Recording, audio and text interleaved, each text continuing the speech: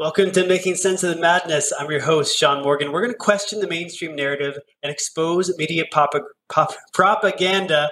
We're going to talk to Dr. Kirk Elliott. He's going to give us a financial update, and then we're going to talk to Lieutenant Colonel Scott Mann, retired from the U.S. Army Special Operations Green Beret, and he has been a co-founder of Task Force Pineapple, and it is an effort to get Afghan allies out of Afghanistan, away from reprisals from the Taliban. We're going to talk to him all about it as soon as we get back from a word from our sponsor.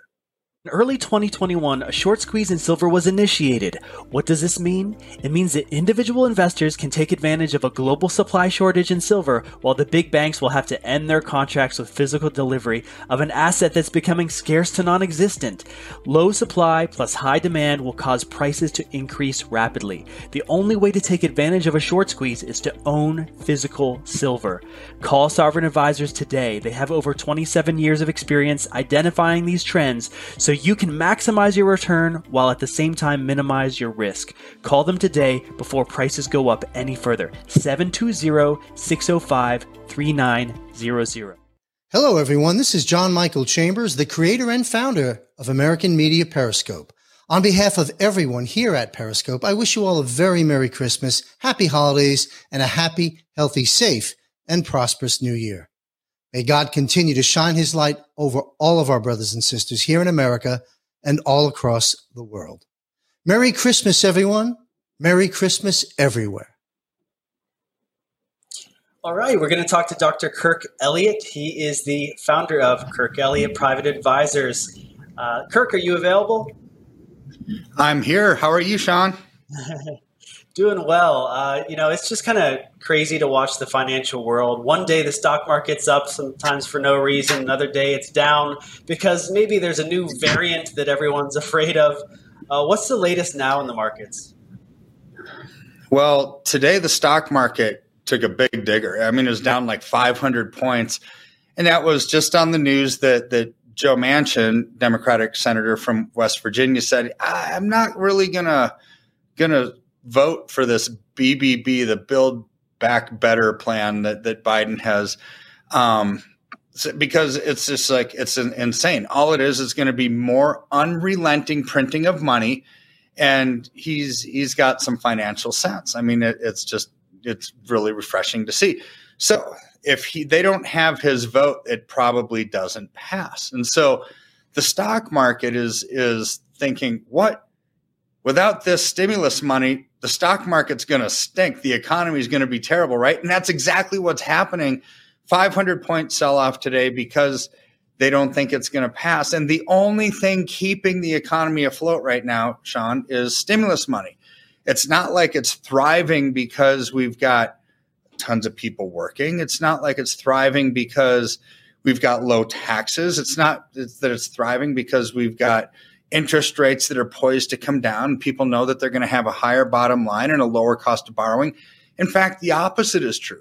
We've got massively rising taxes. We've got inflationary pressures like we've never seen. In fact, last week, we talked on your show here about the inflationary pressures, how in the last 30 days, they now have gone from 4.5 to 6.8%. That's a 44% rate of increase in the inflationary numbers. I mean, that's Venezuela-style inflation growth.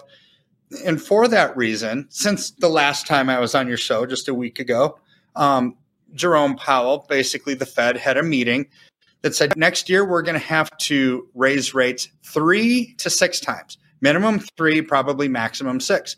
So then Larry Summers, basically Treasury Secretary for Obama Clinton in that genre, what did he say? He said, if we have 3 rate increases next year, NASDAQ probably gets hit 50% correction and Bitcoin comes down probably 70%.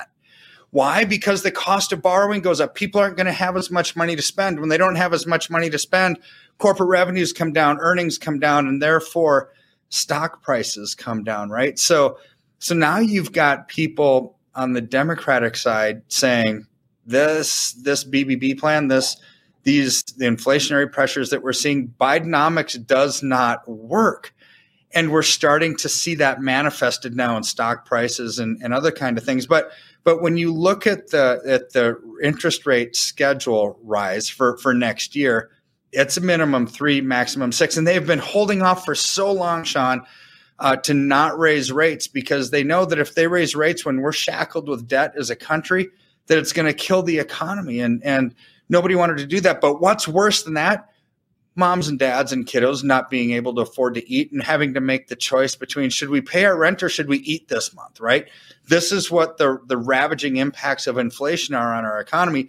So therefore, they have to slow it down or else we do go into Banana Republic type hyperinflation, which there's now been numerous people that have actually put the word hyper in front of inflation. So, it's just, we're entering into a time that we've never seen in this country.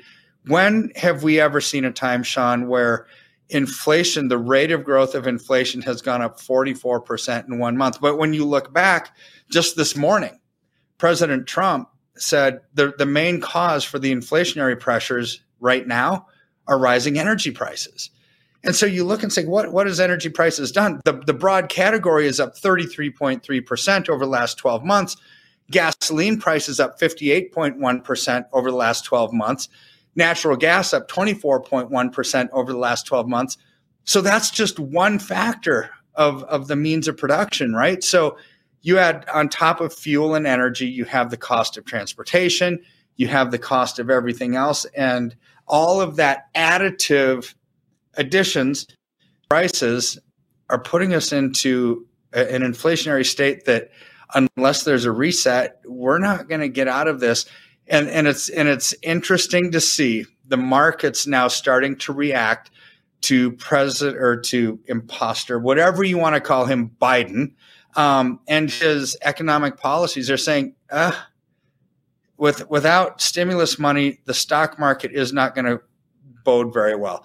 The U.S. economy is not going to fare very well, right? And so that's what these knee-jerk reactions to news stories are telling us, is that people, and how many people? 68% of America now doesn't believe that Biden's economic plan is good for America. 68%. So, which is probably the number of people that actually did vote for Trump, right? But that's a big number. But I think it's something like 90% believe inflation is a significant issue. So the average American, 9 out of 10 probably understand that inflation's an issue. It's affecting their pocketbooks already. They have expectations for it getting even worse. And it makes sense when you describe that energy prices are going up. That's going to make everything else go up because you need energy to make products and to transport products. But I'm seeing spots around the world like the EU, natural gas prices are up like 500%. They're trying to shut down coal-fired power plants because of carbon emissions. There are all kinds of different pressures, right, that just exacerbate the whole inflation issue. It makes people just want to try to figure out a strategy of how to protect themselves. And of course, precious metals are always the classic inflation hedge. What are you thinking makes more sense right now? Gold, silver, both? What are you thinking? Well, people ask me that all the time, Sean. That's a really great question, and my answer is for the last year has been silver.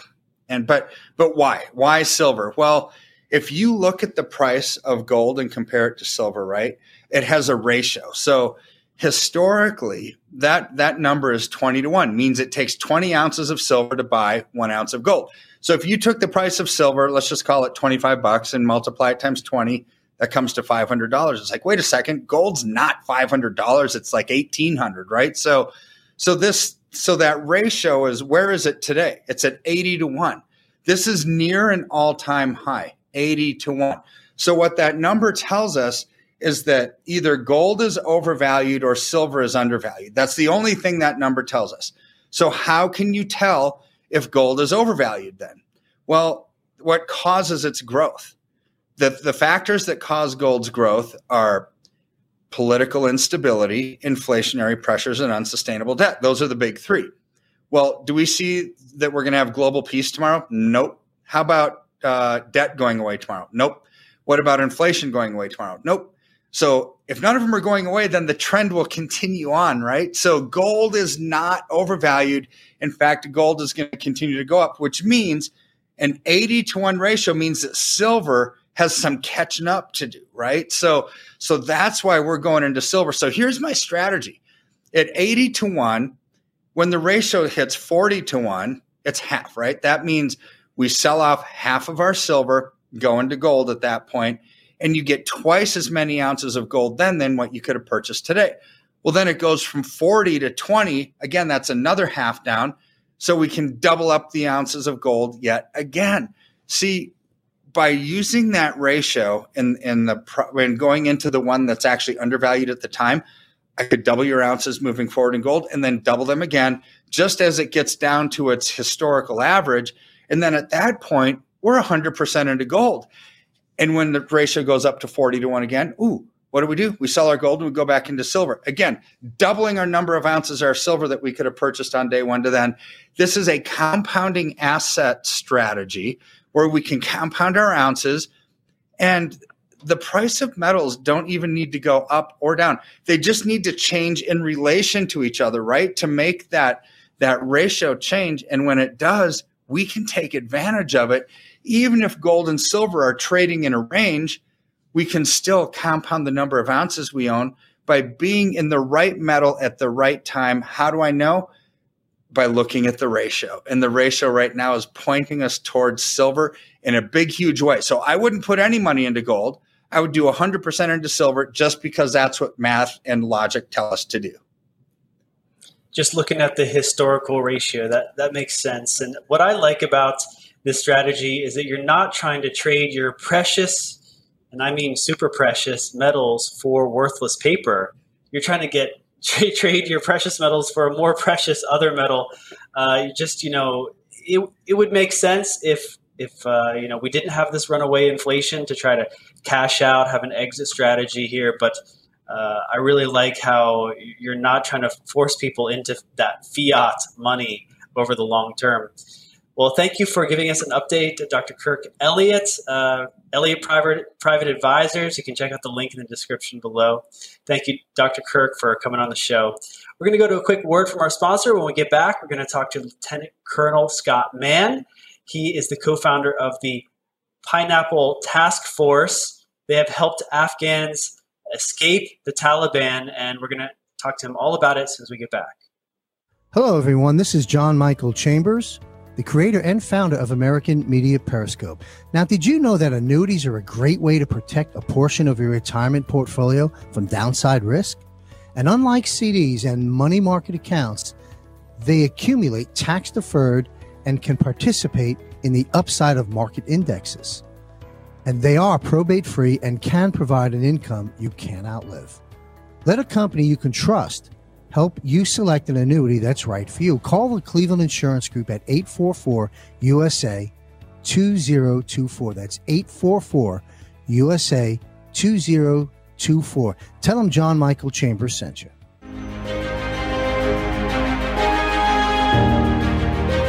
Well, ladies and gentlemen, my name is Scott Bennett, the host of Great Awakenings on American Media Periscope, and we are going to be bringing to you some fabulous stories in 2022 and expert skills and experience and knowledge in understanding some of these false flag events, some of these deep state conspiracies.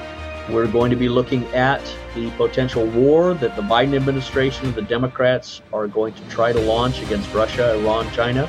We are going to look at the possibility of them trying to assassinate Joe Biden and blaming it on the Trump supporters. And we're also going to be looking at the vaccination tyranny that they are trying to throw upon the people of the United States. But most importantly, we are going to train you and empower you to fight back. Fight back in your local governments, fight back in your political races, fight back on every level as an American to challenge the forces of tyranny and preserve and protect your rights and your freedoms for you and your children and your posterity. So among all the voices in the alternative media, there are a few that you can depend upon. But I would say this, that American Media Periscope is the one voice, and the people and the hosts on this channel are the people that you can always depend upon for the absolute truth and fearless aggression when it comes to exposing some of the greatest scandals, false flags, and crimes that are occurring. So we're standing with you, and we're not backing down, and we hope you will continue to stand with us. God bless you, and we will see you in 2022. That was from our host on American Media Periscope, Lieutenant Scott Bennett. You can check out his show, Great Awakenings. And also we want to recognize our sponsor, Cleveland Insurance. You can check out the link in the description below, get a free consultation about annuities. Well, Scott Mann is the president of Rooftop Leadership and co-founder of The Hero's Journey. As a former Army Green Beret with multiple combat tours in Afghanistan and Iraq, Scott takes the lessons from working in low-trust conflict zones to help leaders find ways to build relationships and tell stories that bridge the human trust gaps we all face today. Scott is a playwright and actor, currently bringing his play to life as a major film for national release in 2022. And he's the co-founder of Task Force Pineapple. He, along with other retired military service people, have helped thousands of at-risk Afghans escape the Taliban after the botched U.S. withdrawal. Let's welcome Scott Mann to the show. Hey, Sean. Thanks for having me. Hi, Scott. Yeah, thank you for coming on. And first of all, can you describe the problem that forced retired veterans to fill a gap with the Afghanistan withdrawal? Yeah, that's probably the best question to start with. Afghanistan is a country that we've been operating in for 20 years. And it started obviously with the attacks on 9/11, but, shifting missions over that 2-decade war. And the underlying promise all the time, Sean, was to build capacity in that country, to help the Afghan people stand up on their own, both at a local community level, but also at a national state level, for the obvious reason that, we did not want Al-Qaeda and other global terror units terror organizations to be able to have an unfettered sanctuary where they could operate and project from. And that was really the focus at a counterterrorism level, while simultaneously building that capacity for Afghans to stand on their own. It abruptly came to an end, this past summer in August of 2021, where the Biden administration made a decision to rapidly exit that country, to include shutting down the large air base Bagram airfield, and basically shutting down all efforts to get American citizens that were, in and around the Afghan countryside, as well as applicants to what we call the SIV, Special Immigration Visa, who were entitled to leave that country if their lives were threatened. And there were thousands of those. And so all of that was just obviated under this politically driven exit plan that gave us almost no time to deal with the needed exodus of American citizens and Afghans at risk. And then there was the decision to basically keep the military on the sidelines throughout all of this, other than just to form a perimeter around Kabul airfield.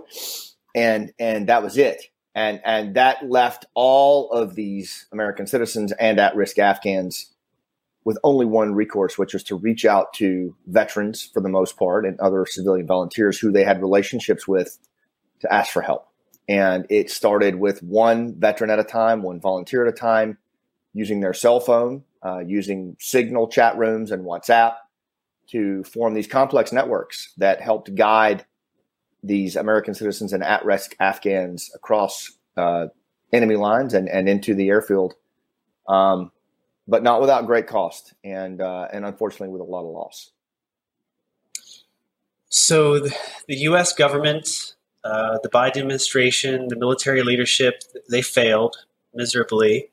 And you and your fellow veterans who had relationships with Afghan allies started getting phone calls, right? Started getting text messages saying, hey, the Taliban are going to try to kill me. What can I do? I've been waiting for 2 years for a visa to the United States. Can you help me out? Is that accurate? Yeah, the first thing I would say, Sean, and I always, make a clear path to this is, I served for over 2 decades as a soldier and almost 18 of that as a Green Beret. And I served under multiple administrations. In Afghanistan, I served under the Bush administration, the Obama administration. I was connected to actions of the Trump administration as a civilian working on the problem set. And what I will tell you is, quite frankly, I found all of them to be equally underwhelming in terms of how they prosecuted the war in Afghanistan. The policy decisions, the policy outcomes, the strategies that went with all of this were woefully inadequate to the level of leadership and frankly prowess that our warriors showed. And I just think it's important to point that out because, for example, the peace negotiations that were put in place by the Trump administration really put a lot of this stuff at risk. And I'm happy to dig into any of that. I wrote about it in my book, Game Changers, from a soldier's perspective. When we look back at Afghanistan over the 20-year war, we need to do a much better job of holding our politicians and our generals to account because they didn't deliver. They didn't deliver over 20 years. Now, to your more tactical point, absolutely, that's the way it went down. The Biden administration owns, make no mistake, they own the failed exodus from Afghanistan. I think history will reflect that. And the way it really manifested was like the example of my friend Nizam, who was an Afghan Special Forces sergeant who I had worked with for years. He reached out to me on his phone and he said, "Brother, I'm not afraid to die, but please don't let me die alone." And it sparked a phone conversation and a realization that nobody else was coming. And that if Nizam was going to make it out of Afghanistan, it was going to be, veterans coming together and figuring out a way to get him out using our own network. So these U.S. veterans could have just said, "Sorry, buddy, I'm retired. Here's the phone number for the embassy. You're on your own." But you guys have a warrior's ethos of you don't leave people behind. Is that what motivated you, that kind of loyalty? Those people were covering your backs for all those years, and now you wanted to cover theirs? Yeah, that's a great question. In the book that I'm writing right now about this on the Pineapple Express, there's two primary questions that I'm exploring and my co-author James Meeks exploring. And it's this, is what constitutes a promise and what is involved in honoring that promise, at a fundamental level. And all of us in our life must answer those two questions in various ways.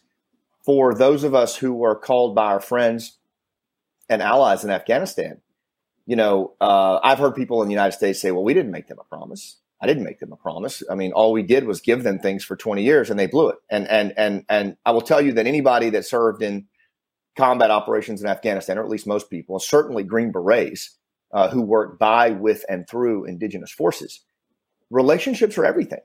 And when you fight alongside someone and you help recruit them and train them and advise them in combat, I mean, I'm alive right now because of some of the actions that my allies in the Afghanistan Army took on my behalf. There's an inherent promise that is in place that's unspoken. And it is that if someone risks their life for you and you risk your life for them, there's no way that you're ever going to leave them in harm's way. It doesn't matter where it is. And if you stop and think about it, Sean, I mean, all of us, for the most part, were raised that way. Our parents taught us that kind of thing in kindergarten, right? You don't leave your friends behind. And this is nothing more than an extension of what most of us should have learned when we were little kids, which is when you have a friendship and you invest in a friendship and things go sideways, that's not the time to walk away. That's the time to step into the arena and help. And that's exactly what these veteran volunteers and these other civilian volunteers did. They saw that nobody else was coming. They saw that the institutional leadership of our country completely failed. They saw that our general officers chose, frankly, if you want my opinion, careerism over doing the right thing. And they stepped into the breach and they did the best they could with what they had. So how did this work? I mean, you guys are not in Afghanistan. You only have, I guess, limited resources because you don't have the military resources at your disposal. Right. But what resources did you have? What did you use? And tell me about the shepherding networks that you created.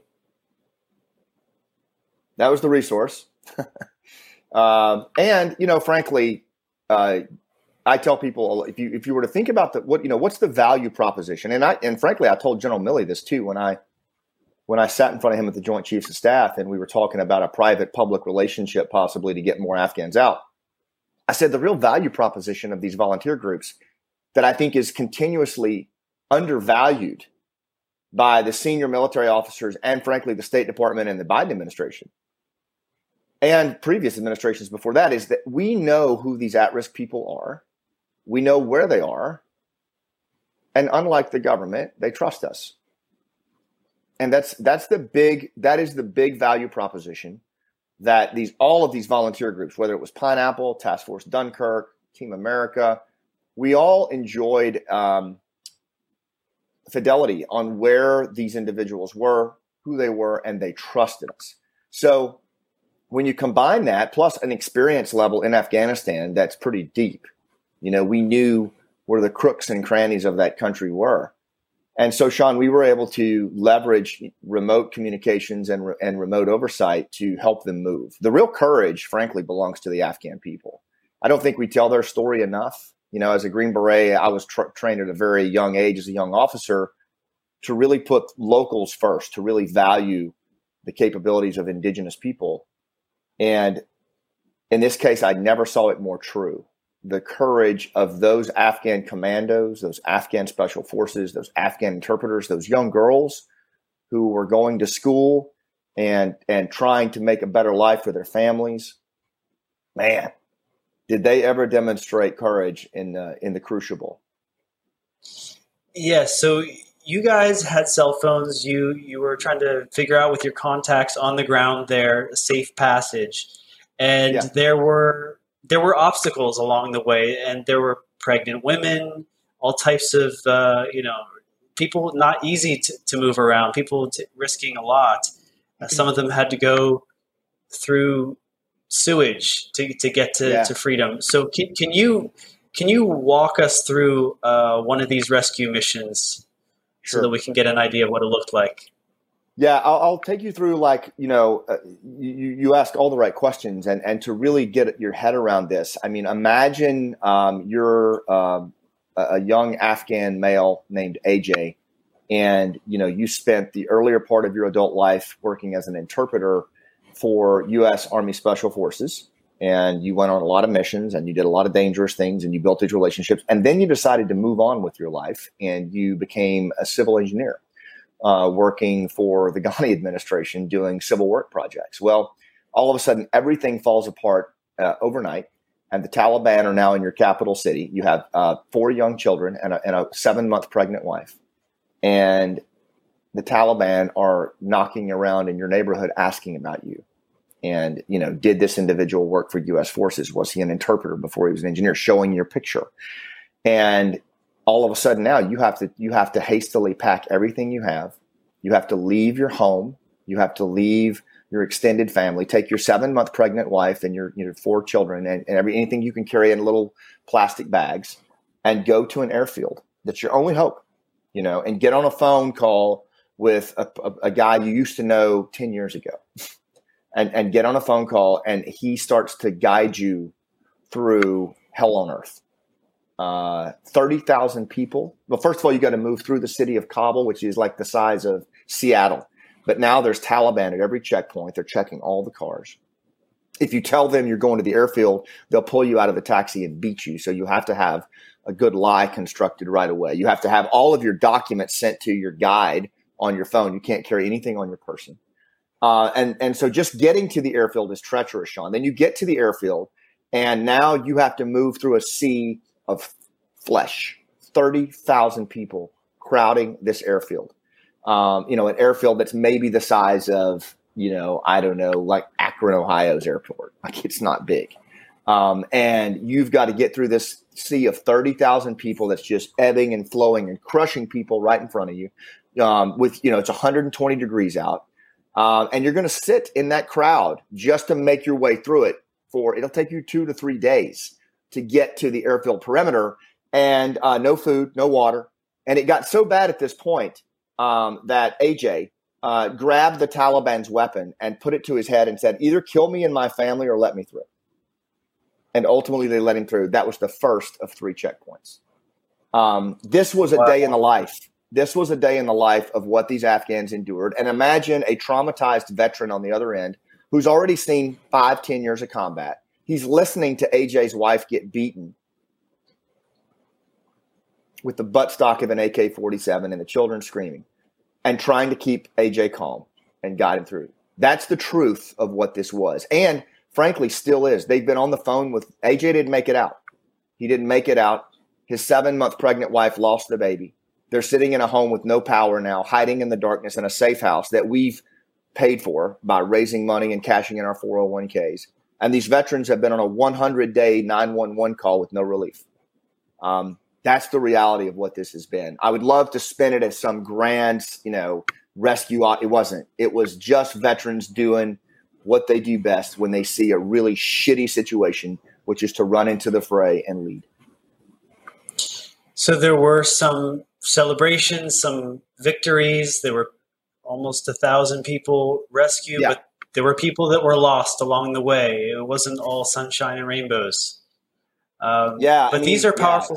These are powerful stories. I mean, besides sharing on programs like this, tell me about other ways that you're looking to share these stories.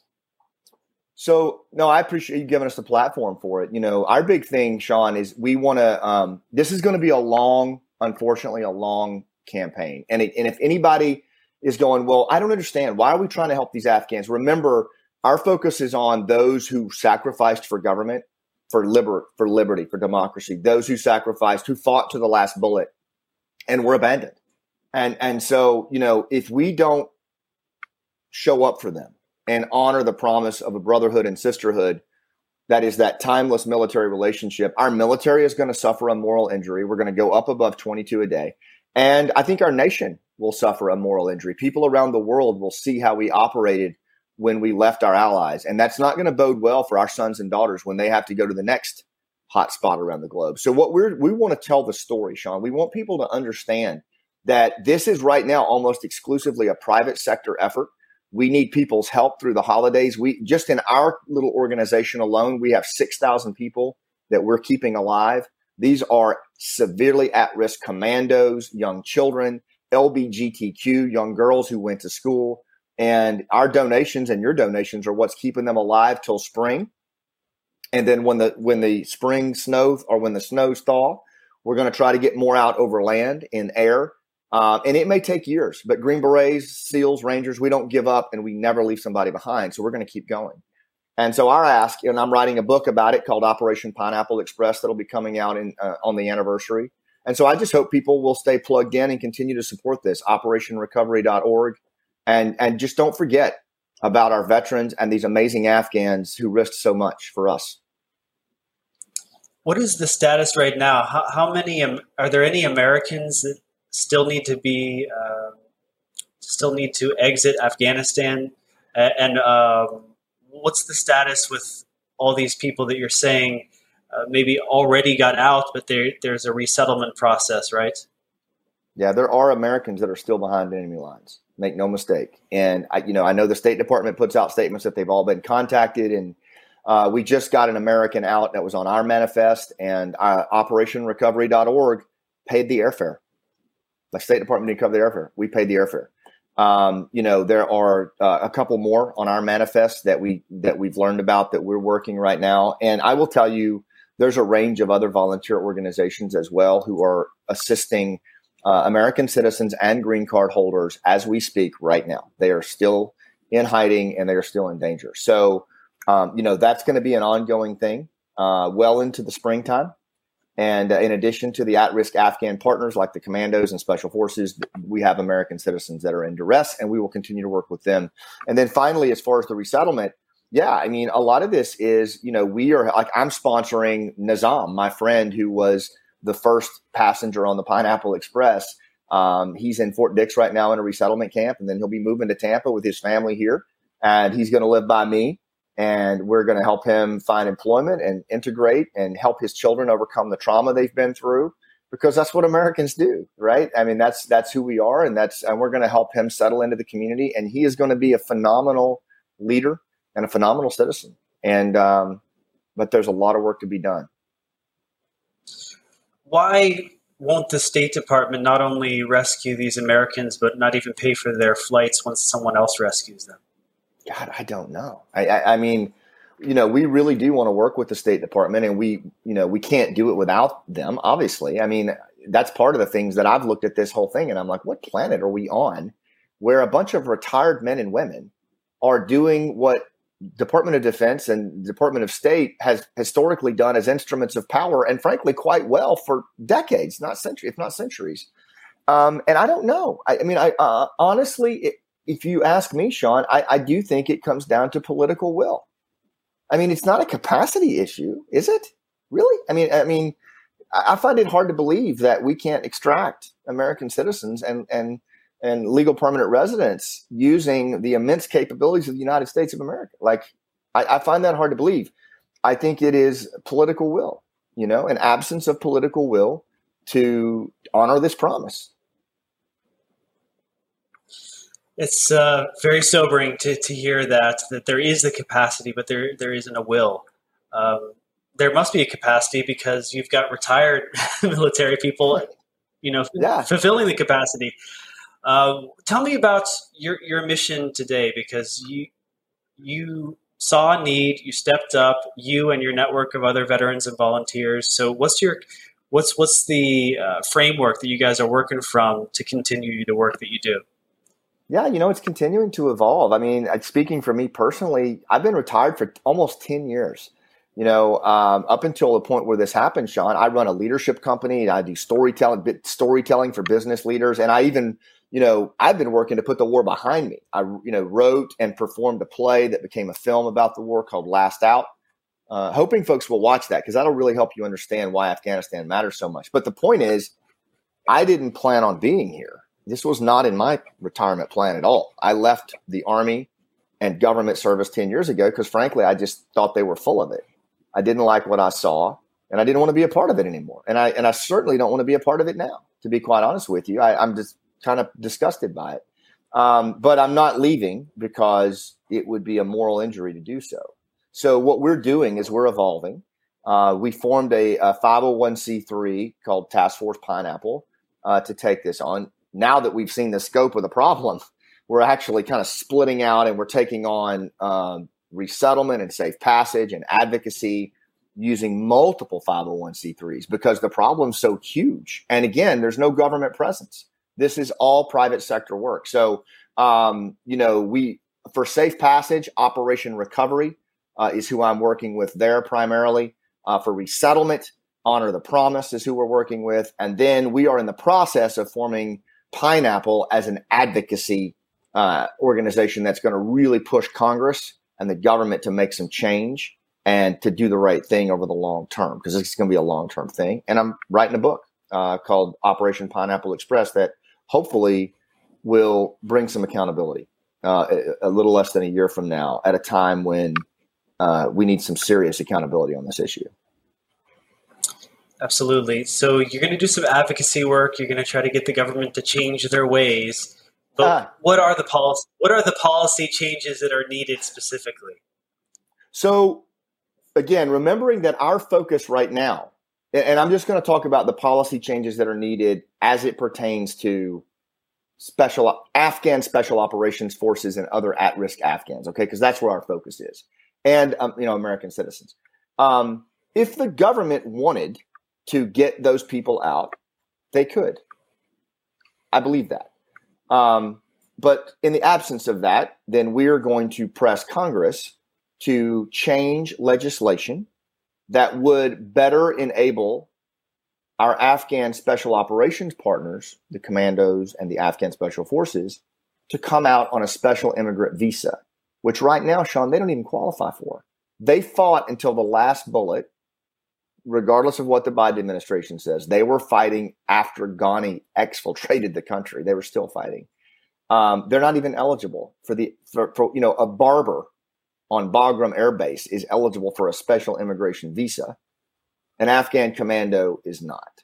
And so we are focusing on getting that legislation changed so that the bravest of the brave can at least be eligible for evacuation from that country. That's really where we're focusing on with Congress and advocacy, and the deal on that. That's going to take a little while. Right. Well, you spent time in Afghanistan fighting the Taliban. and now they're in charge. Any thoughts on, the present political situation in Afghanistan? Any comments on that? Yeah, I would be one. I hope people will watch Last Out. I really do. I hope people will watch Last Out, Elegy of a Green Beret. If you go to lastoutfilm.com, you can check it out. But because we really need to understand our relationship to Afghanistan. I know people want to just forget about it, and we were there 20 years, but I'm going to tell you, Sean, I've been dealing with counterterrorism a long time, 2 decades, 3 decades almost. Afghanistan and the United States are inextricably linked. It is historically a place of global terror projection. I believe that the clarion call for international terrorism was reinvigorated when we left with our tails between our legs. And I believe ISIS-K is going to make Al-Qaeda look like a clown show. I do believe we will experience another cataclysmic attack here in the United States, probably at the hands of ISIS-K. And I think our short-sighted reaction mechanisms as a country when we get punched in the face is to go headlong right back into the source of the threat. Where do you think that's going to be? It's going to be back into the caliphate, once known as Khorasan, Afghanistan, and the graveyard of empires once again will wait for us. Except this time, we're going to have Afghan-trained security forces, Afghan-trained police who were abandoned with night vision goggles and other weapon systems on the ground. And then this time it'll be my son going over to fight him instead of me. But regardless, that's what I think. That's where I think it is. And I think to acknowledge or recognize the Taliban as the legitimate of that government of that country, when Vice President Saleh clearly made it out and he made it to the northern part of the country, he is the legitimate leader of that country. I think we need to rethink our policy with Afghanistan, and I think we need to get behind the resistance and help them make a stand, because that country is not going to let us go. Right. Yeah, we've got some long-term consequences to consider. This is not just a 4-year presidency or some kind of temporary political situation. And that's a good point. If I could just build on that real quick, is that this is something that I think as Americans we need to demand of our politicians is, I get it with the Trump, Biden, Republican, Democrat polarized swings. But when it comes to operating in a country like in Afghanistan, Iraq, Colombia, if we want to do right by our Marines and our soldiers and our sailors and our airmen, what we need to do is demand that our politicians look at the problem and not the politics. In other words, we can't have one administration doing one thing and then another administration coming in and undoing it because they didn't like that party's politics, right? The enemy has a vote. And the enemy will kick our rear end regardless. And we need some politicians, as I said earlier in our interview, that demonstrate the same kind of intellectual courage and moral courage that are reflective of our warriors and do the right thing regardless of politics. Like, we should have administrations building on what the last administration did, not tearing it down and starting over, because places like Afghanistan will literally eat our lunch if we don't start working together across the aisles when it comes to foreign policy, particularly national security. It's amateurish. Yeah, as sobering as it was to hear you describe the failure of the State Department, the Department of Defense, and just all of that, it was equally as inspiring to know that our retired military people have such capacity and will to help. Thank you. And so if American citizens have so many resources, intellectual resources and skills to be able to solve these problems, then we need regular people to get involved in the political process, because this political class has failed. And we need to step up the same way that your network of veterans have stepped up for this rescue effort. They need to step up into the political world. And they are. I'm seeing a lot of veterans running for office. Me too. And you know what? It doesn't have to be veterans, Sean. Like, what I tell people is, look, that was our Pineapple Express. We looked into the breach. We saw that leadership wasn't going to do it. And we didn't want to do it either. I didn't want to get involved with this again. I left that world behind me. That world sucked. I left the world of soldiering behind me. I was proud to have done it, but I'd moved on. But we looked at it and we said, nobody else is coming. It's just us. We'll lead, and these veterans did that. And my question to anybody watching this, whether you're a veteran or not, is what's your Pineapple Express? right? There's a moment right now in our country where we need leaders who look at the institutional leadership failures and say, I'm not good with this. I'm not good with this, and I'm going to lead. And it doesn't have to be like formal political titles. It can be just taking a responsible role in your PTA, stepping up to coach in a way that's respectable. Like, our kids need to see that. And if you really, as veterans, that's the biggest thing we would love to see, is because there's so many great leaders in this country. And like you said, the elite have failed us, right? But we take the microphone from them. That's the thing they're most scared of. Just take it. Right. I want to see if our technical director has the pictures that you submitted, because you could describe them for us. So, Jason, if you could. Okay, I guess Jason doesn't have the photos available. Sorry. Can you describe the movie that is coming out in 2022? Yeah. So it is. The Last Out is a story about a Green Beret sergeant named Danny Patton, and he's based on 3 team sergeants that I had, Sean, that didn't make it home. And Danny is killed in the very first scene. And when he's killed, he wants to ascend to what it's the warrior resting place that we know as Valhalla. He wants to ascend to that and know peace. But he's hanging on to something, and he can't let go. So his best friend, Kenny, comes down from Valhalla, who was killed in the Pentagon on 9/11, with several other operators who are shapeshifters. And they take Danny back through his life, and they become all of the people that made his heart pump the most blood.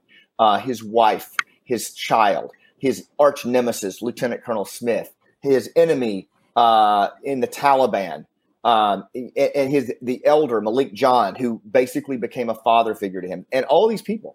And Danny goes back through his life until he figures out what he's holding on to, and he lets go. And so the audience goes for this like 2-hour, 19-minute roller coaster ride with Danny through his entire life, from the time he joined Special Forces, 9/11, multiple tours as the wheels started to come off this thing.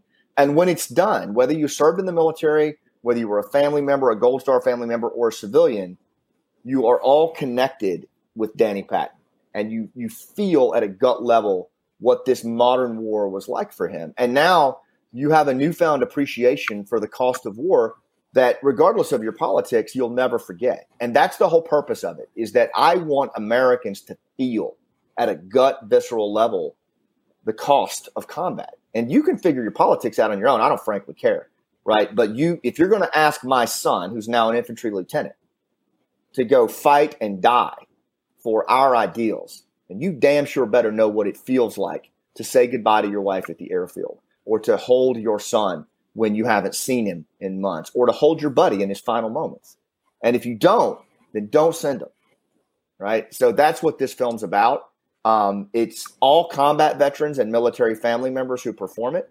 So there's no, like Hollywood actors in it. I'm in it. I to complete my midlife crisis, I learned to act at age 50. But it's a really high quality production, Sean, and we raised the money ourselves with our nonprofit. And it was all veterans that produced it. I think Americans will be very proud of this little story. And I think it will be, frankly, the seminal work of the war in Afghanistan told by those who lived it. And how can people watch it? Go to lastoutfilm.com.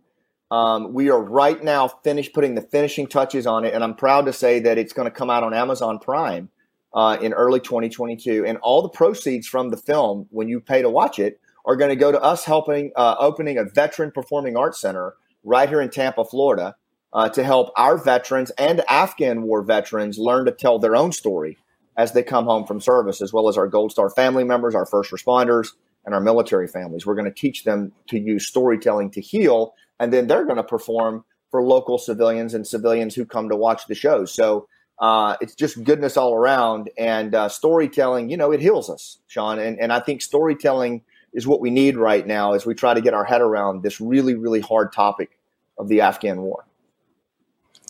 Absolutely. I feel like the collective consciousness of American citizens took a major gut punch in that botched withdrawal. It's been really demoralizing. I know that it's the veterans who have, borne the brunt of the cost of this war over the decades, but the American citizens, the families, the communities, we've been feeling it over the years too. And then when that withdrawal happened and tried to demean the value of that cost, it was traumatic for all of us. And I think we do need a way to heal, but we can't ever forget all of those men and women who risked their life and gave their lives. And so I think a project like yours with veterans, creating it and benefiting from it is exactly what we need. So make sure you go to the domain name you said is lastoutfilm.com. Lastoutfilm.com. That's right. Yep. And we'll have you can watch our documentary right there right now while you're waiting on the film to come out. And then we'll be posting if you want to just subscribe right there, we'll let you know when it's out in early 2022. And again, there's no greater way really to do exactly what you said, Sean, and you're right.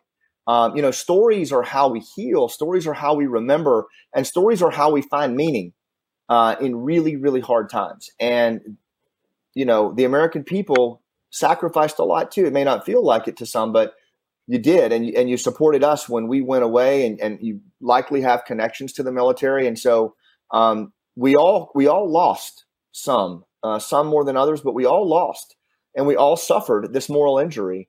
And how we tell the story and how we remember this and how we emerge from this, to include supporting our Afghan partners and our veterans who are still on the phone.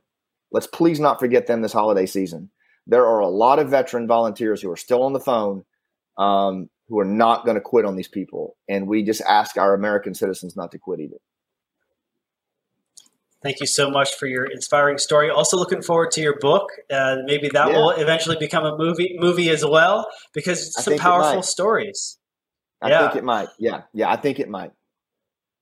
Thank you so much, Lieutenant Colonel Scott Mann, for joining us. We're going to go to a short break. We'll be back for the final announcements.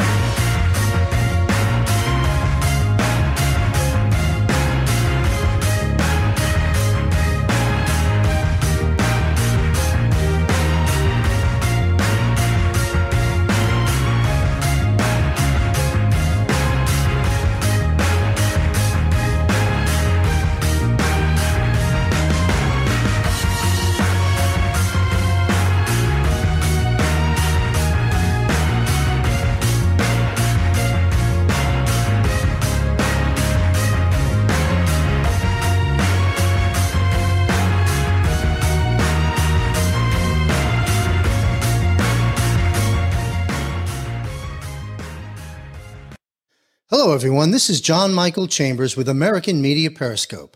On December 4th, 2021, American Media Periscope sponsored an event, a Christmas gathering at my home titled The Revitalization for Patriots in the Spirit of Christmas.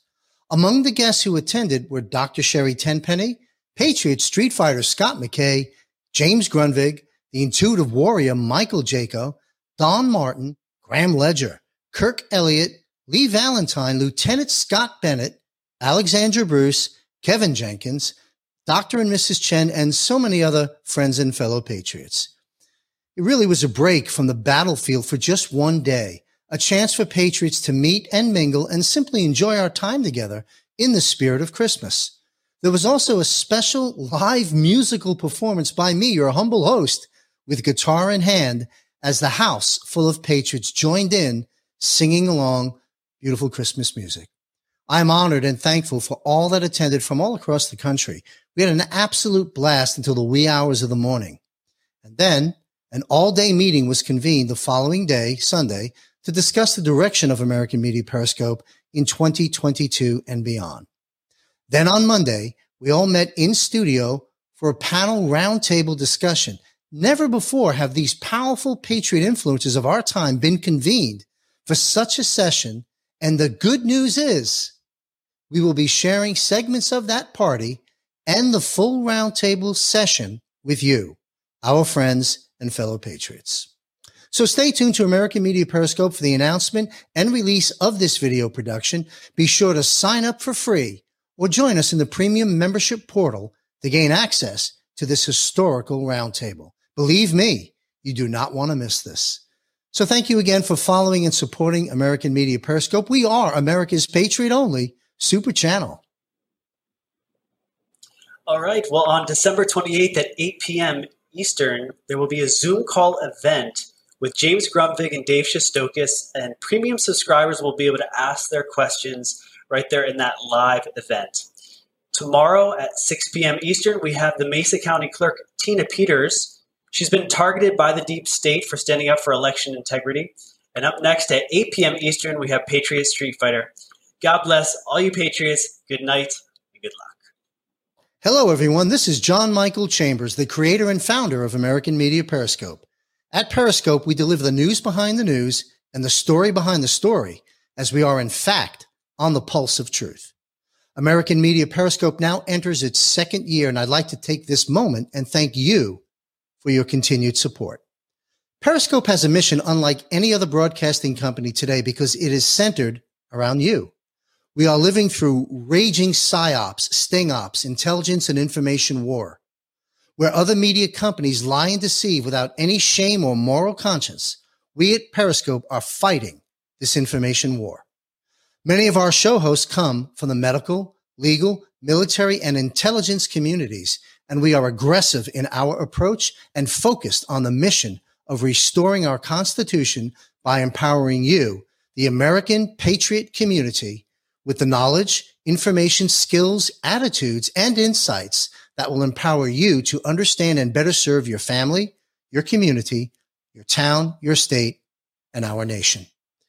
You will meet people on our social media platforms that will help you build teams, and you will be empowered and trained to help President Trump and the White Hats take this country back. So won't you please join us for free or in our premium membership portal and receive all of the best information that the deep state is desperately, desperately trying to silence. But nothing can stop what's coming.